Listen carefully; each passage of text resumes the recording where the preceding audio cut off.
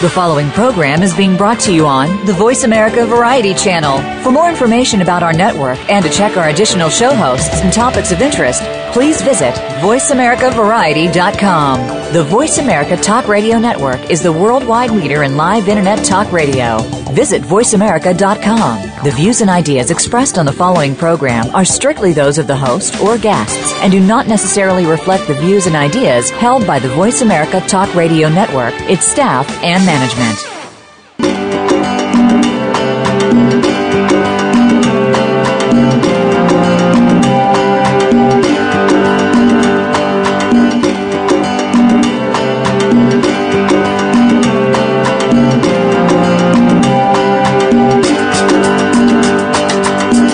Save our wildlife, save the environment, save our world. It all starts with a little knowledge. Welcome to Our Wild World with Ellie Weiss. There is so much that's being done and can be done with help from specialists and marginalized community groups to you. We'll discuss the future of Africa, the wildlife, and the people, and show you how it affects the entire planet. Now, here is Ellie Weiss from the Wild Eyes Foundation. Welcome back to Our Wild World. Today we're coming to you live from Rawlins, Wyoming. So once again, I'm sorry to say I'll be unable to accept email questions today, but you can certainly call in, and we'll be providing that number at our first break. So I'd like to do a little bit of a recap. Last week, our show came live from the Jackson Hole, Wyoming Wildlife Film Festival. It's the premier festival of its genre, representing blue-chip filmmakers, distributors, and networks from around the world. The panels, symposia, and outstanding films and keynote speakers sought to reconnect the public programming to the threads and messaging between international media broadcasting of natural history and our world's wild world's wonders back to the reality of our world's conservation needs and the challenges and crises we are facing. This united voice spoke loud and clear to the international broadcasting and funding community through programming and symposia to help change the tide to create better awareness of the wildlife issues and curb the growing global threats and appetites for trade in wildlife, both dead and alive. In that light, I am extremely proud to announce that our short film, The Elephant in the Room, received this very prestigious award for Best in Short Shorts. The Elephant in the Room is a 2-minute PSA public service announcement targeting the Asian market's ever-growing demand and thirst for ivory, and its direct connection to the dramatic increase and the decline in elephant numbers, poaching, and population decimation across all of its range states in Africa and in Asia. You can view the short film on YouTube, our website at www.wildeyes.org, and the link provided right here on our Voice America homepage.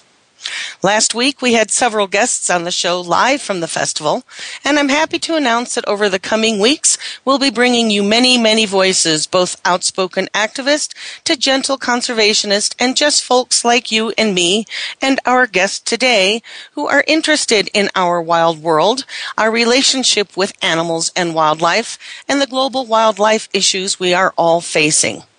So today we're going to segue into a subject that was not covered at the film festival, but yet a subject that is gaining more and more attention in today's world.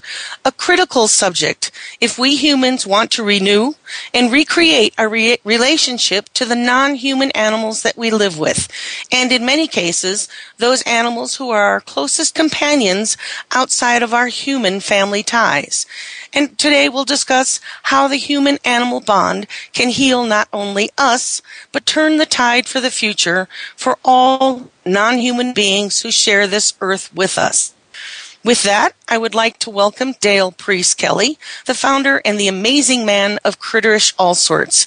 You can learn more about Dale through his website at www.critterishallsorts, all one word, .co.uk. Dale was a guest previously on our Wild World, and we spoke of his work and his therapeutic wild therapy with his amazing assortment of animals, which he'll tell us a bit more about today. And we spoke of the holistic, emotional, and well-researched scientific benefits that having therapeutic relationships with an animal, many kinds of animals, changes lives, both for the animal and the people they spend time with. When this amazing bond between human and non-human earthling beings is allowed to be nourished and flourish. It's been said that Dale is more than just an animal guy, and we'll find out more about why. So welcome, Dale. It's wonderful to have you back. Thanks, Ellie, and congratulations on your award. Thank you so much. It is a wonderful film. I've watched it a number of times now. Well, thank you great. so much. Be sure to share it. Everyone listening, be sure to share it. It's an important message. But that's enough about me and Wild Eyes and our film today. Let's talk about you. Recently, you shared with me some of your thoughts about new pathways you've become involved in, about the human-animal relationship and how it has changed over the past 100 years or so since industrialization. Would you care to expand on this a little bit with our audience? Well, I did. I've been working a lot with guys in terms of pet therapy in psychiatric hospitals, and I wanted to expand that because obviously I've seen the human-animal bond work with people, and I've got a real good feel for it.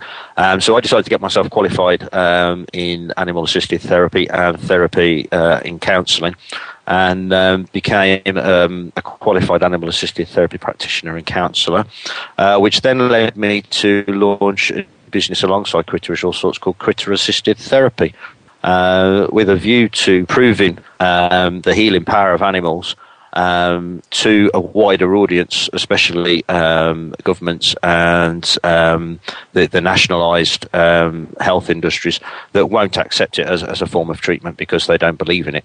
So my remit at the moment is to prove the effect that animals have on human beings, basically. Well, you just brought up an interesting concept that I deal with a lot in terms of the issues that Wild Eyes faces and is working on: climate change, losses of habitats, ecosystem destruction, and loss of wildlife populations. You said an interesting word that governments and the traditional healthcare systems do not, quote unquote, believe in this. Well, we do a lot of work, and I understand we need to prove this, but, belief systems apply more to religious aspects. It's something that deals with more of a philosophy and a personal opinion, where facts define reality. So, from what I understand, through the therapy that you work with animals and other people that work with animals, I could name many, and we've all seen them on TV, hosts and characters that have a special relationship and ability to communicate with animals. I don't think this is a system of belief. I think it is hard work and a hard road ahead to shift this paradigm so that governments and traditional outlets accept the facts that you've come across that you can prove. What does it take on your end to become a certified animal-assisted therapy? What are the hoops and rigmarole that you have to go through to do that? It was more a case of me taking the time to do a study to do a course to gain the qualification. So studying the history of animism, which is like the ancient the ancient religion that people used to believe that animals had souls. That started thousands of years ago. That tribespeople believed that animals had souls, and they worshipped the animals because they felt that the souls brought them luck and brought them magnificent riches and such like, right the way up to the modern day of animal-assisted therapy and where it began. So once I'd studied that and done all my assignments and done a final exam, I became qualified in therapy and in, because you also learn about what you have to do the animals in terms of not training them so much as assessing their suitability to be used in that kind of forum, because obviously it takes a special kind of animal to do that kind of work. That's another interesting point in terms of pet therapy. We've all, at least here in the U.S., and I'm pretty sure in the U.K., we've seen, I guess a really good example is dogs for the blind and the amazing tasks that they can perform. And for the deaf or the other handicapped or challenged people who use animals, this is well proven. So in terms of finding animals and not training them, as you said, but assessing their qualities and their personal characteristics to be able to handle working with troubled people. From what I understand, you work with a lot of troubled people. You mentioned psychiatric institutions and the such. People can learn more about that on our previous show with you. So what are some of the processes that you go through in finding your animals, and how did it come to you that this animal would be a great therapist? Well, to start with, I don't choose animals based on whether or not they are going to make a good therapy animal. I get the animal for my own companionship more than anything else, and the animal develops into a therapy animal because they begin to trust. You assess the character of the animal over a period of time in order to learn whether or not that animal is going to accept the kind of atmospheres and environments that you're going to be taken into. If then that animal does prove that they are going to be accepting of those, then you can then start to develop some kind of what do you call it, a way of them just kind of being a liaison, almost like a mediator between a therapist and the patient or the client. Yeah, they become a bridge. They become a bridge, and they also become used to the fact that they're going to go into those kinds of situations. Desensitization was the word I was looking for. We in small bursts first, and you may take them in for an hour rather than a full day, and gradually kind of desensitize them to the kinds of environments that they're going to be in. You take them into environments such as shopping centres where they're going to meet lots and lots of people, so that you can see how they handle meeting people, meeting other animals. You might take them for a walk in the park. Obviously, this doesn't apply to snakes and lizards, but the dogs and the skunks, especially, taking them out and having them meet people just to find out whether or not their character suits that kind of work, and then you work with that and develop them into what would be a therapy animal. But we seem to just get some brilliant animals that just love the work. We're very lucky. So you're very sensitive. I think this is a critical issue. I'd said earlier in introducing you that you are more than just an animal guy. A lot of people love animals, and a lot of people get animals for companions. But a big part of the piece that sometimes is missing, and that I think that the world as a whole is engaging more upon raising awareness, is fulfilling the animal's needs, fulfilling the needs of your companion. When we are in a relationship person to person, we are very clear on that we need to fulfill our companions' needs. So what we're learning, and what there is a lot of research and data on, and many authors, of which I'm happy to name a few and I've mentioned before through our show, is the animal side of this equation. That, and you had stated this in one of our communications, that how our bond with the animals who serve us and benefit us do not often receive the rewards they're due for such a dedicated and unusually unconditional gift of their being.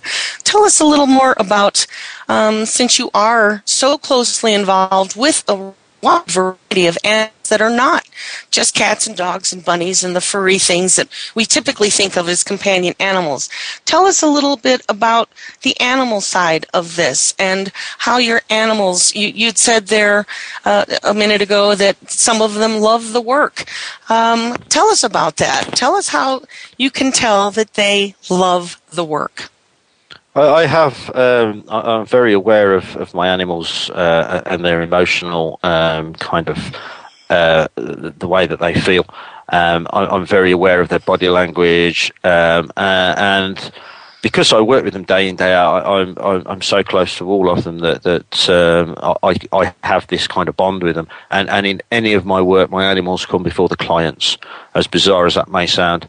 I reserve the right to, at any time, withdraw an animal from a session or stop a session because the animal's welfare is paramount. But I can tell, for instance, I mean, obviously the furry one's the dog. You can tell when he's enjoying himself. But the snake, for instance, you can tell when she's enjoying herself because she just relaxes. She's... If you have a snake around someone's neck and the snake's constantly moving or trying to kind of get somewhere else, you can tell that they're not actually enjoying what they're doing. If you have a snake and it's on somebody and it's perfectly still and it's quite happily just sitting there relaxing and just taking in its surroundings, flicking its tongue out every now and then, just smelling what's around, then you know that the animal is comfortable in its surroundings and that it's actually, it's taking it all in and it's taking something from it. And that's what's important for me, is that the animals get something from it as well as humans. So in your sessions with animals, when you are seeing that an animal is uncomfortable, how do you go about explaining to the people that you're working with that perhaps this is not a good time to be with this animal, or how to go about behaving with this animal? How do you explain to people that, as you said, the animal comes first in this relationship? Although they're in it for therapy and you're making a bridge on a variety of issues to help heal people, how do you let people know to read the animal and to help work with the animal side of the issue and understand the animal's emotions? I always find that by relating it to the human aspect of things and the human side of things, then you can actually get people to relate to what the animal is actually feeling and thinking. So, for instance, if you can tell an animal's uncomfortable or not happy with what they're doing, you explain it in human terms and say, well, if this was you and someone was doing that to you, how would you feel about that? And also, if you were in this situation that maybe you weren't used to because you're a new animal, then you wouldn't be enjoying yourself. So therefore, the animal's uncomfortable, and therefore we must respect that, and we must take the animal situation maybe for a few minutes until the animal and the person have calmed, and then we go back and we try again. So when people associate with a particular animal, we talked about this on our last episode, that some people form very strong bonds to a particular one of your therapy animals. Do you delve into why they like the animal, why they think there is, why they relate to that animal, or whether they feel like they contain, or as you'd said before, we used to worship animals for a spiritual connection? Do you find a lot of your clients or patients relate to an animal because they feel that animal is a totem or a power symbol or even a relaxation symbol for them? Absolutely. You find that the patients connect with the animal on more than a physical level. Because I think our connections with animals are more than physical. Our connections with people are both emotional and physical, but with an animal, I think it's more emotional than it is physical. Okay, we give them cuddles, we pick them up, we spend time with them, but at the same time, in order to communicate with that animal, it has to be an emotional type of connection, because it's an emotional communication, if you like. So I can I can imagine that there is an etiquette and a guidance that orients how the assisted therapy works, as you've been explaining, and that the animal comes first in your personal life and even within this session. So we're going to be heading into a break here shortly.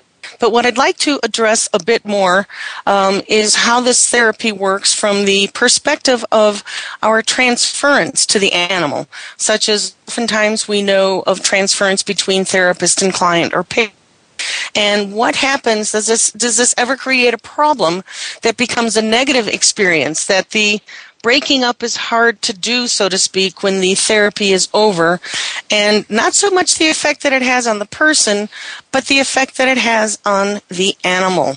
So I'll reiterate that once we come back from the break, but we're going to head into a little short break right now, and we'll be back with Dale Preece-Kelly and Critterish Allsorts. You can call into the show and ask Dale questions, and you can learn more about his work at www.critterishallsorts, all one word, .co.uk, and we'll be right back.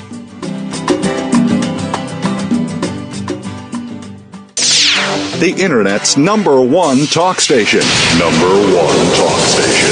VoiceAmerica.com. Wildlife. No wild, no life. Big, scary, beautiful. Predators are in danger. Without them, our rivers dry up. Our forests don't grow. Our communities go hungry. Our biodiversity crumbles. Wildlife drives our planet's ecosystems. The wild effect. It's in our hands. Ellie founded Wild Eyes Foundation because she loves Africa and to remind us that there are more harmonious and less destructive ways to live on our planet. She does this so we may be able to look inside ourselves and understand the deeper partnerships that connect us all, and to take responsibility for our lives and our Earth. Africa is one of our last remaining wild places and the origins of humanity. It is irreplaceable. Africa is at a crossroads, on the brink of possibilities. We can choose to let its wildlife be lost forever, or we can help save it. In Africa, it is still possible to make a difference. Visit us at www.wildeyes.org to learn how you can make a difference. We only have one Earth. If we don't care, who will? WILDIZE.org.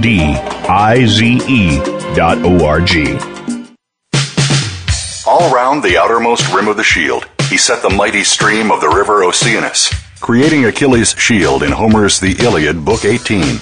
Rachel Carson, in The Sea Around Us, said, "All at last, return to the sea, to Oceanus, the ocean river, like the ever-flowing stream of time, the beginning and the end."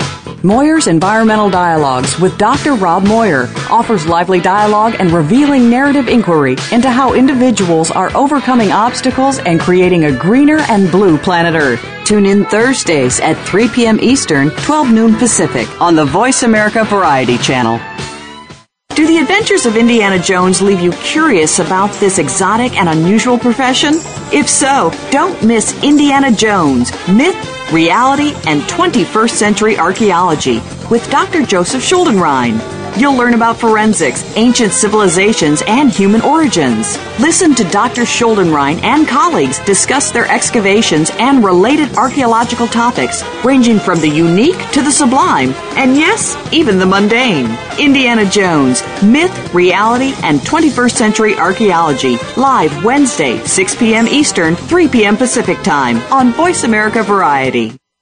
Streaming live, the leader in Internet talk radio, VoiceAmerica.com.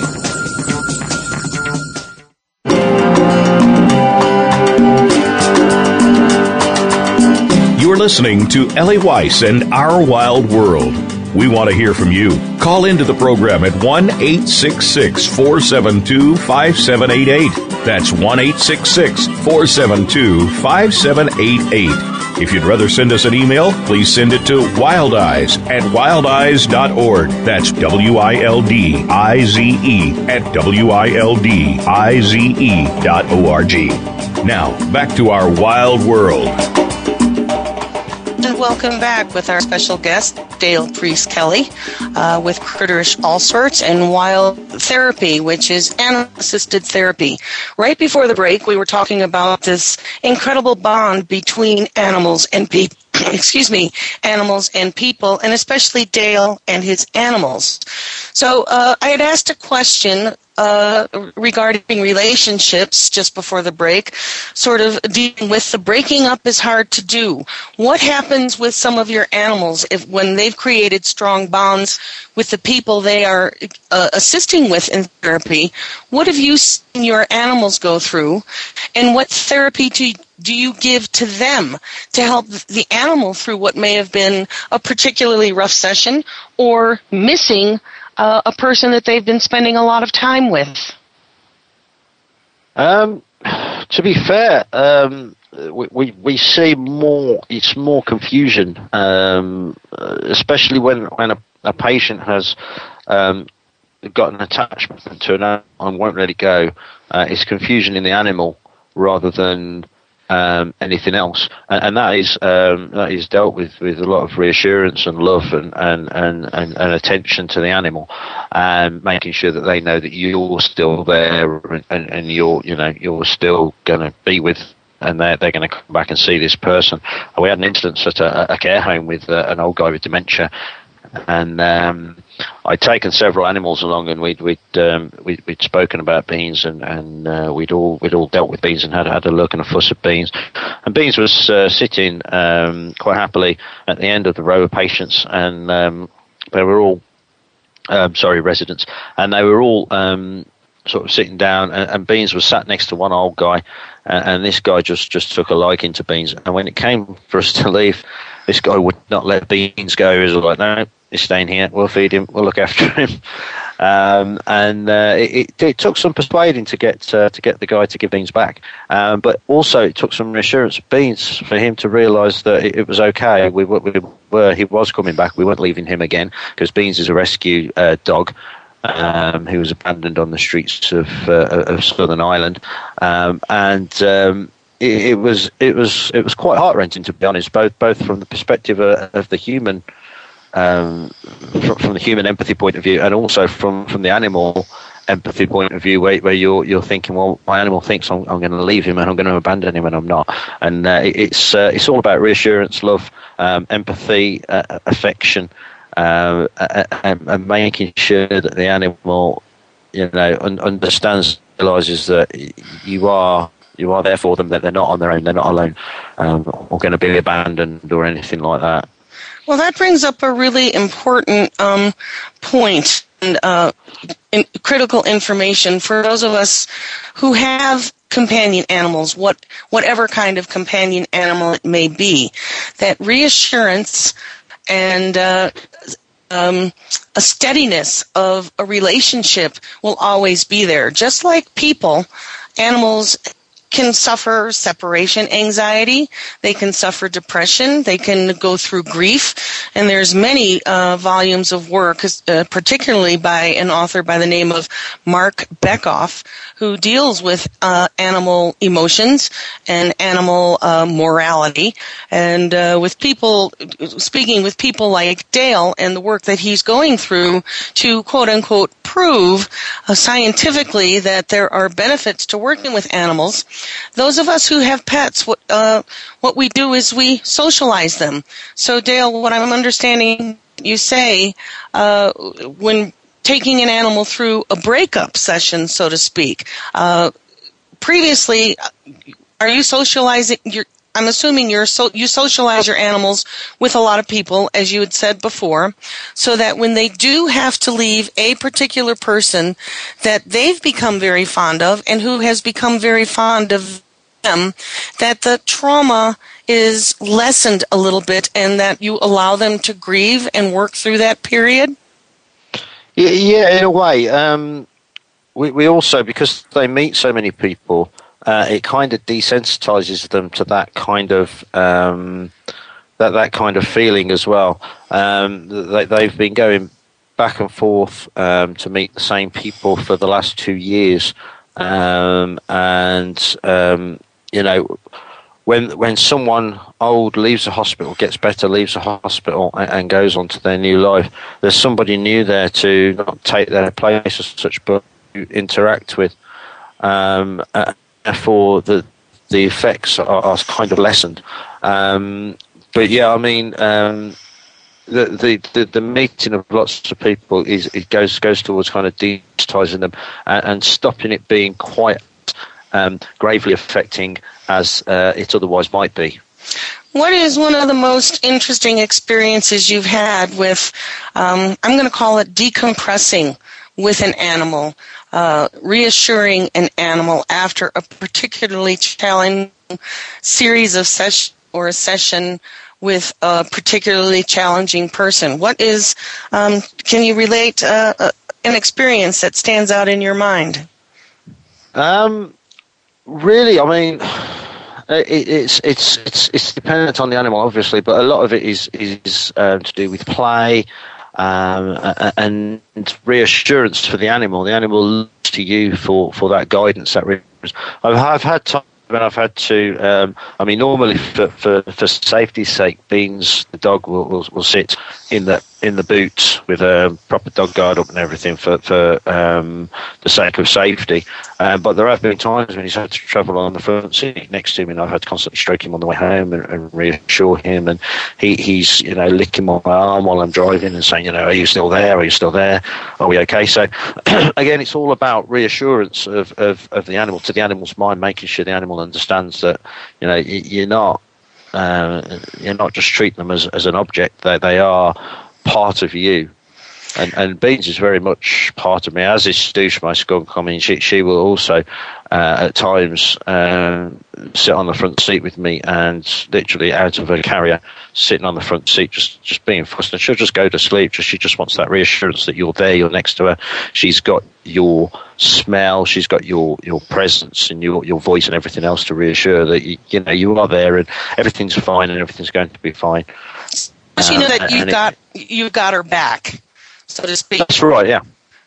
So absolutely, that you're there for her. I can imagine this. I can visualize this with a skunk, but I can't quite visual it with a snake. No, snakes. I mean, snakes must operate in a slightly different way. They don't get very kind of emotional about it, if you know what I mean. They it is emotional. It's more of a reactionary emotion, if that makes sense. Absolutely. They become kind of nervous, if you like, and they will then react to you being there.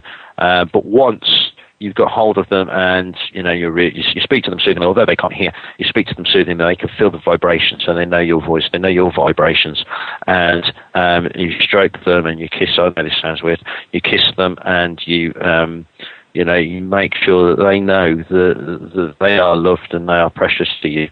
And it goes a long way to relaxing them and stopping them from feeling nervous. So in a way, you give them therapy by sort of being with them. They've just spent however long being with somebody else trying to make them feel better. So you're doing exactly the same to them, but you're being their therapy tool, if you like. So this gives a bit of a new definition to the word therapy.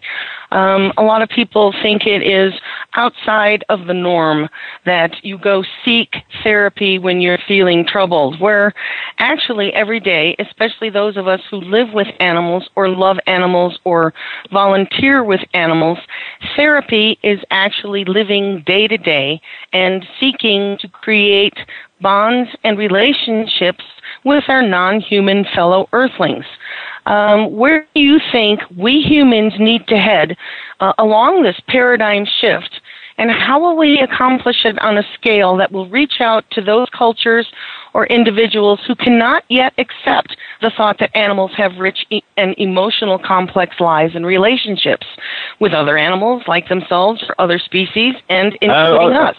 Well, I mean, are you there? Okay. Yeah, I'm here. Yep. Everyone that deals with animals, especially rescue animals, does provide therapy to that animal every day. just by being there and spending time and gradually getting them used to the fact that they will be loved and they will be accepted. As far as us telling man or getting man to accept that animals share the earth, I think it's we need to make man see the bigger picture and understand that the earth isn't his. It belongs to millions of different creatures, not just to man. And when he understands that and when he accepts that will be the time when, the world will be a much, much better place for us and for the animals. Well, let's for one little thing, let's remove the word he, and not because it's gender specific, and let's use the word we, because this is about all of us, and as you just said, our relationships with animals. We had talked a little bit previously about the human's initial relationships with animals, millennia ago, years ago, and before we shifted to a more urban, industrialized relationship with our earth and our wildlife and our companion animals to entertainment accessories. We've been discussing how initially humanity, saw animals as food only or a power symbol to be worshipped, and that how through the ages we've developed a relationship with animals, including domesticating them, and how our attitudes toward animals are now changing. Can you talk to us a little bit more about what you see being the positive way that this relationship is shifting? I think we're getting more and more in touch with all animals, although it's not always a great thing. The growth in exotic animals being kept as pets, for instance, shows that man is starting to appreciate the beauty of more than just cats and dogs. There are a lot of contentious issues surrounding some of the animals that we choose to keep as pets. But that aside, I think that we are gaining a greater appreciation, even for bugs. Lots and lots of people now appreciate bugs a lot more than they used to. Bugs? Did you say bugs, like insects? Yep, bugs. Oh, okay.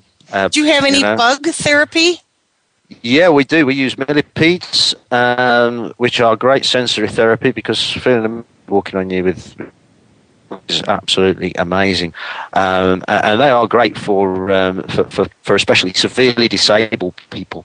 I've seen people who are totally disabled with just expression in their eyes. I've seen the expression in their eyes change when they've had a millipede on their forearm, for instance, and they get that sensory crawling across their skin. The fascination, we've got some atlas beetles, giant atlas beetles, which are huge 3-horned things, and again, they are fantastic therapy. People just hold them and look at them and are absolutely amazed by them. Bugs. How big is millipede? The millipede we've got at the moment is about 6 inches long. I cannot imagine having a millipede walking on me. I started to say crawling, so that gives you an idea of how I feel about multi-legged non-human beings and critters. They, I don't want to say they frighten me. I certainly respect them, but a lot of people, as you're well aware of, have an aversion to insects. So I'm pretty amazed, and I'll bet our audience is pretty amazed that a millipede would be a therapeutic animal. It's an amazing thing to see when you see somebody's face. It's actually a friend of mine who runs a company called Rent-A-Beast who suggested that we use millipedes for therapy, and it does work absolutely fantastically. So I'm really grateful for that one. Well, that's amazing. So on that little note, we're going to let our audience think about having a millipede for a companion, and we're going to head into another break, and we'll be back with Dale Preece-Kelly and Critterish Allsorts, wild therapy and the relationship and the bonds between humans and non-human animals.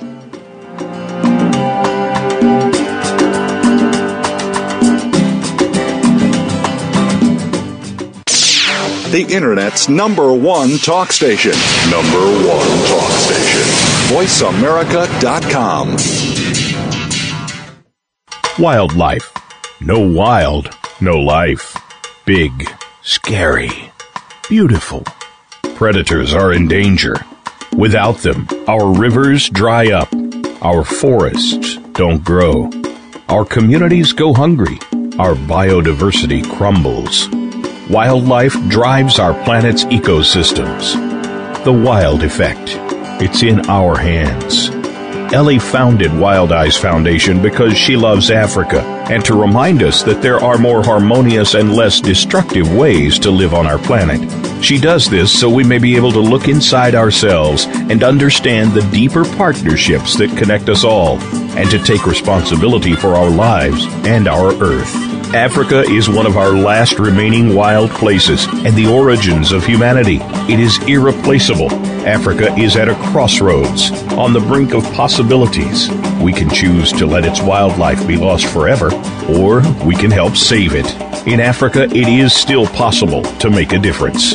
Visit us at www.wildeyes.org to learn how you can make a difference. We only have one Earth. If we don't care, who will? WILDIZE.org. Follow the Voice America Talk Radio Network on Twitter. We're at Voice America TRN. You'll get the latest fix on what's happening with our shows, this week's featured guests, and general happenings that you should know about at the Voice America Talk Radio Network. Now you don't have to miss anything when you're away from your home or office. Just go to twitter.com/Voice America TRN or follow along with us at Voice America TRN, the Voice America Talk Radio Network. We're on the cutting edge of social media. Can you keep up? Streaming live. The leader in Internet talk radio. VoiceAmerica.com.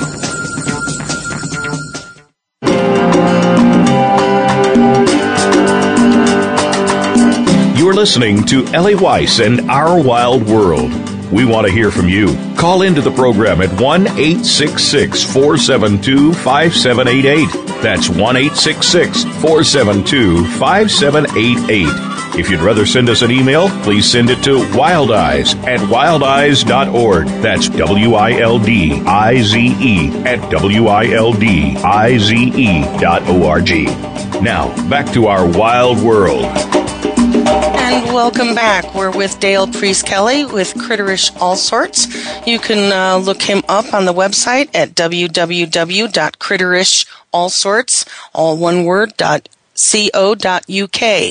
Dale and I were recently conversing, and he had mentioned to me, and this is something that Wild Eyes and I think every human community that lives with wildlife has eventually is going to have a day.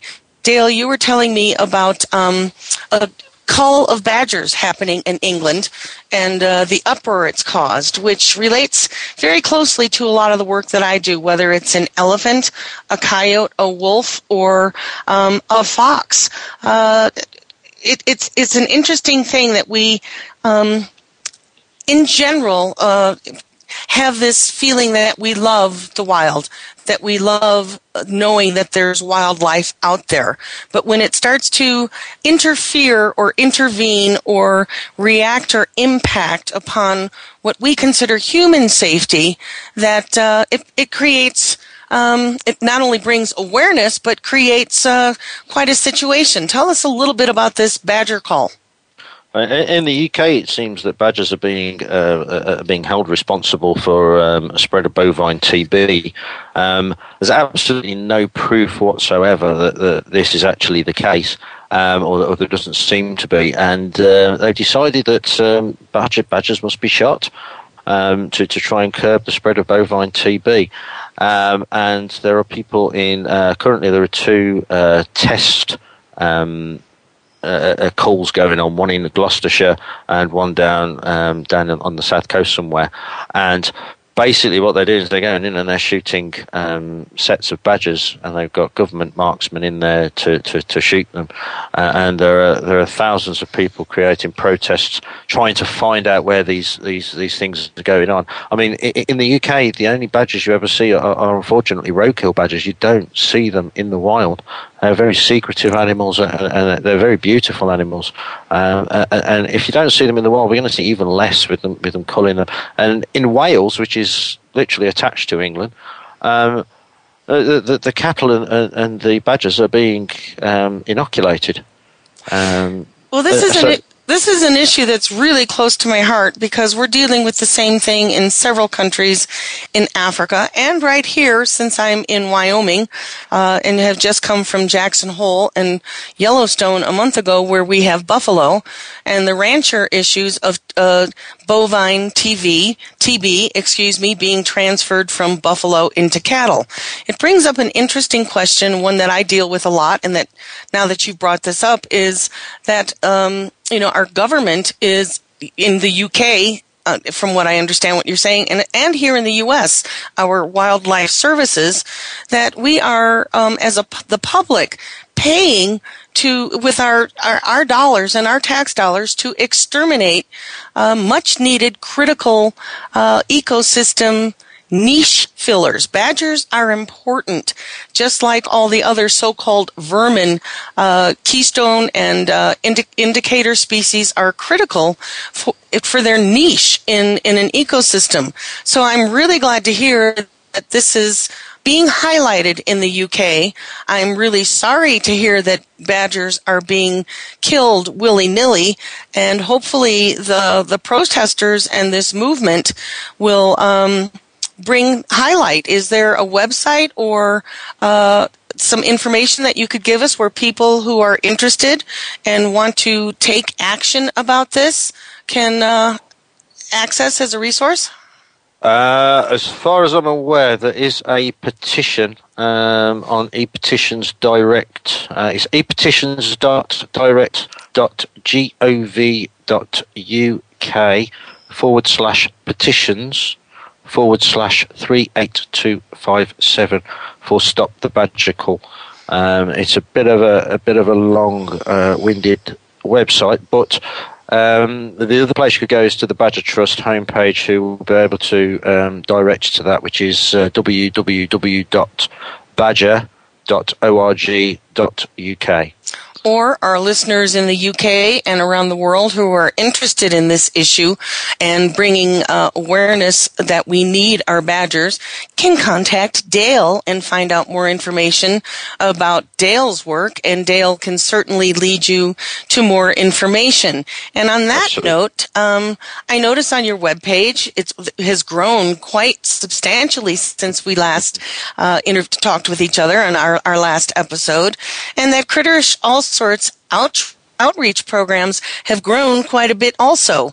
I've been keeping up on your Facebook page, which I would love for people to go in, look at, name it, and like it and share it, and go into your website. Once again, it's www.critterishallsorts.co.uk, and follow along with the work that Dale's doing. So you had mentioned that you're involved in a new initiative. Can you tell us a little bit about that? Yeah, I launched Critter Assisted Therapy, which has got its own website now, which is www.critter-assisted-therapy.co.uk, and that's the new website. And Critter Assisted Therapy is all about providing animal assisted therapy, and not just standard animal assisted therapy with dogs and cats and such like, but Critter Assisted Therapy is about you choosing your animal, you identifying with a specific animal that suits your needs, rather than me saying this is the animal, it's the only animal we've got, so you'll have to use this animal. You get to choose from 50 or so animals that are all there for therapy, we've got an academic who's studying the statistical impact of what we're doing. We are hoping to start emotional well-being workshops with animals. We are hoping to start support groups for those with different types of mental illness with animals, as well as the one-to-one and the group sessions that we currently do, both privately and in hospitals.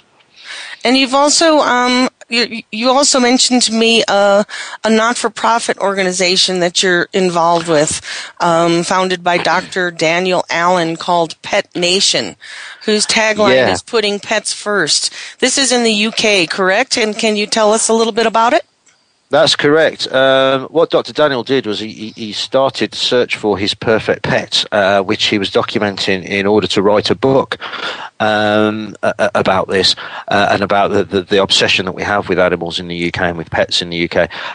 It's actually turned into an animal welfare organisation, which is all about educating the public in the animal's needs and putting the animal first, so that rather than looking at the aspect of, as humans, this is what we do with pets, this is what we need to do with pets. We are saying this is the pet, this is what your pet needs from you, this is what they require from you. So we're educating the public in terms of the welfare of their animals and how to make their animal a happy animal, because obviously a happy animal makes such a great pet.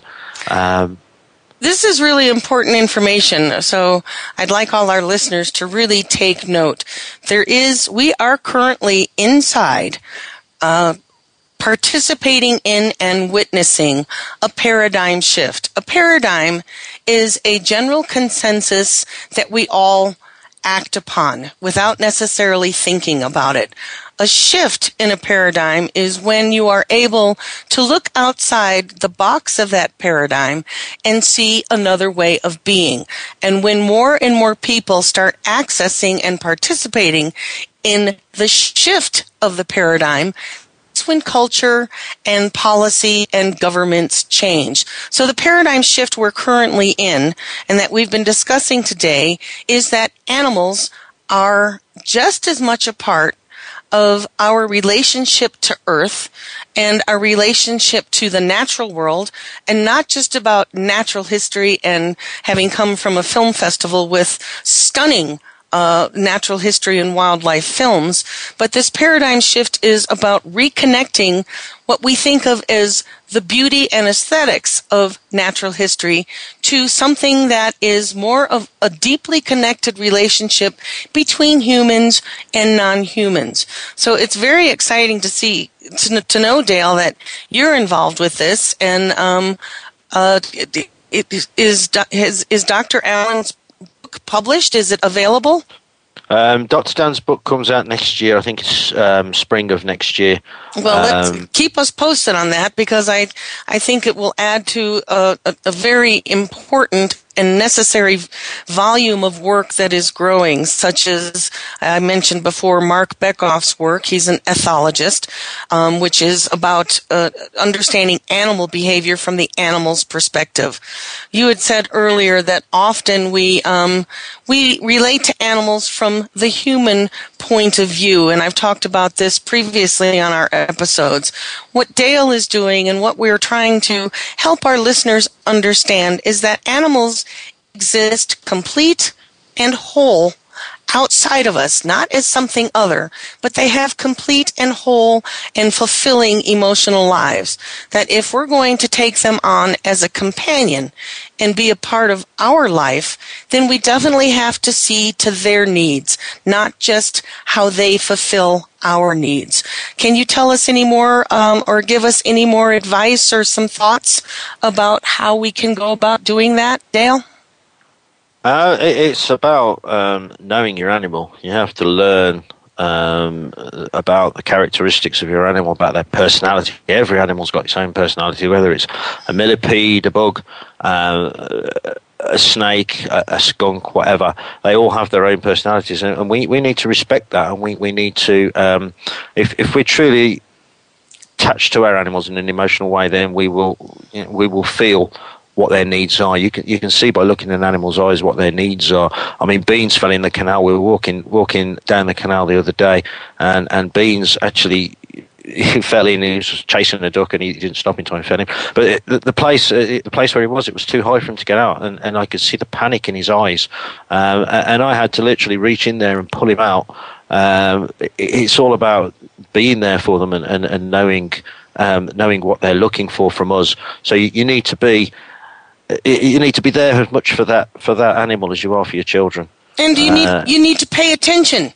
Absolutely. We need to step outside of the chaos of our own internal brain and thought workings, that when we're upset or we're deciding to take the dog or for a walk because we need a breath of fresh air, that's the time to let your own personality and issues go, and pay attention to your animal. He or she or it is your and let's help fulfill its needs. You can learn more about Dale's work at critterishallsorts.co.uk. Get in touch with him. Are in the Midlands or in the UK and are listening to this show and are interested in learning more about pet-assisted therapy or animal-assisted therapy, or even how to have a better relationship with your pet, I would say the more the animal guy, Dale Preece-Kelly, would be the man to contact. So we're about out of time today. Is there anything else, Dale, that you feel is really important that you would like our listeners to take away? I'd just like to see everybody spreading the word about animals across social media, Facebook, Twitter, Google Plus, all of those places. Get the word out there that animals are there for us to be respected, and they're there to make the earth a complete place. They're not there for us to destroy it and do with what we want to do. So I think we'd both suggest pick up some books, learn about animal behavior, learn about animal morality, emotions, and the lives of animals. There is an abundance of material on the web and in print to help you have a better relationship with your animal. Another one that comes to mind is Temple Grandin and her book, Animals Make Us Human. It's a really important piece of work written by a woman who's an autistic, so I think it would apply a lot to what Dale is doing and how she found her therapy through studying and living and having relationships and working for cattle, which is a whole other discussion in terms of where our world is going and the economy based on cattle. So I think the end of what we can take away today is that the paradigm is shifting. Everyone has a voice in this, so share, sign petitions, get involved.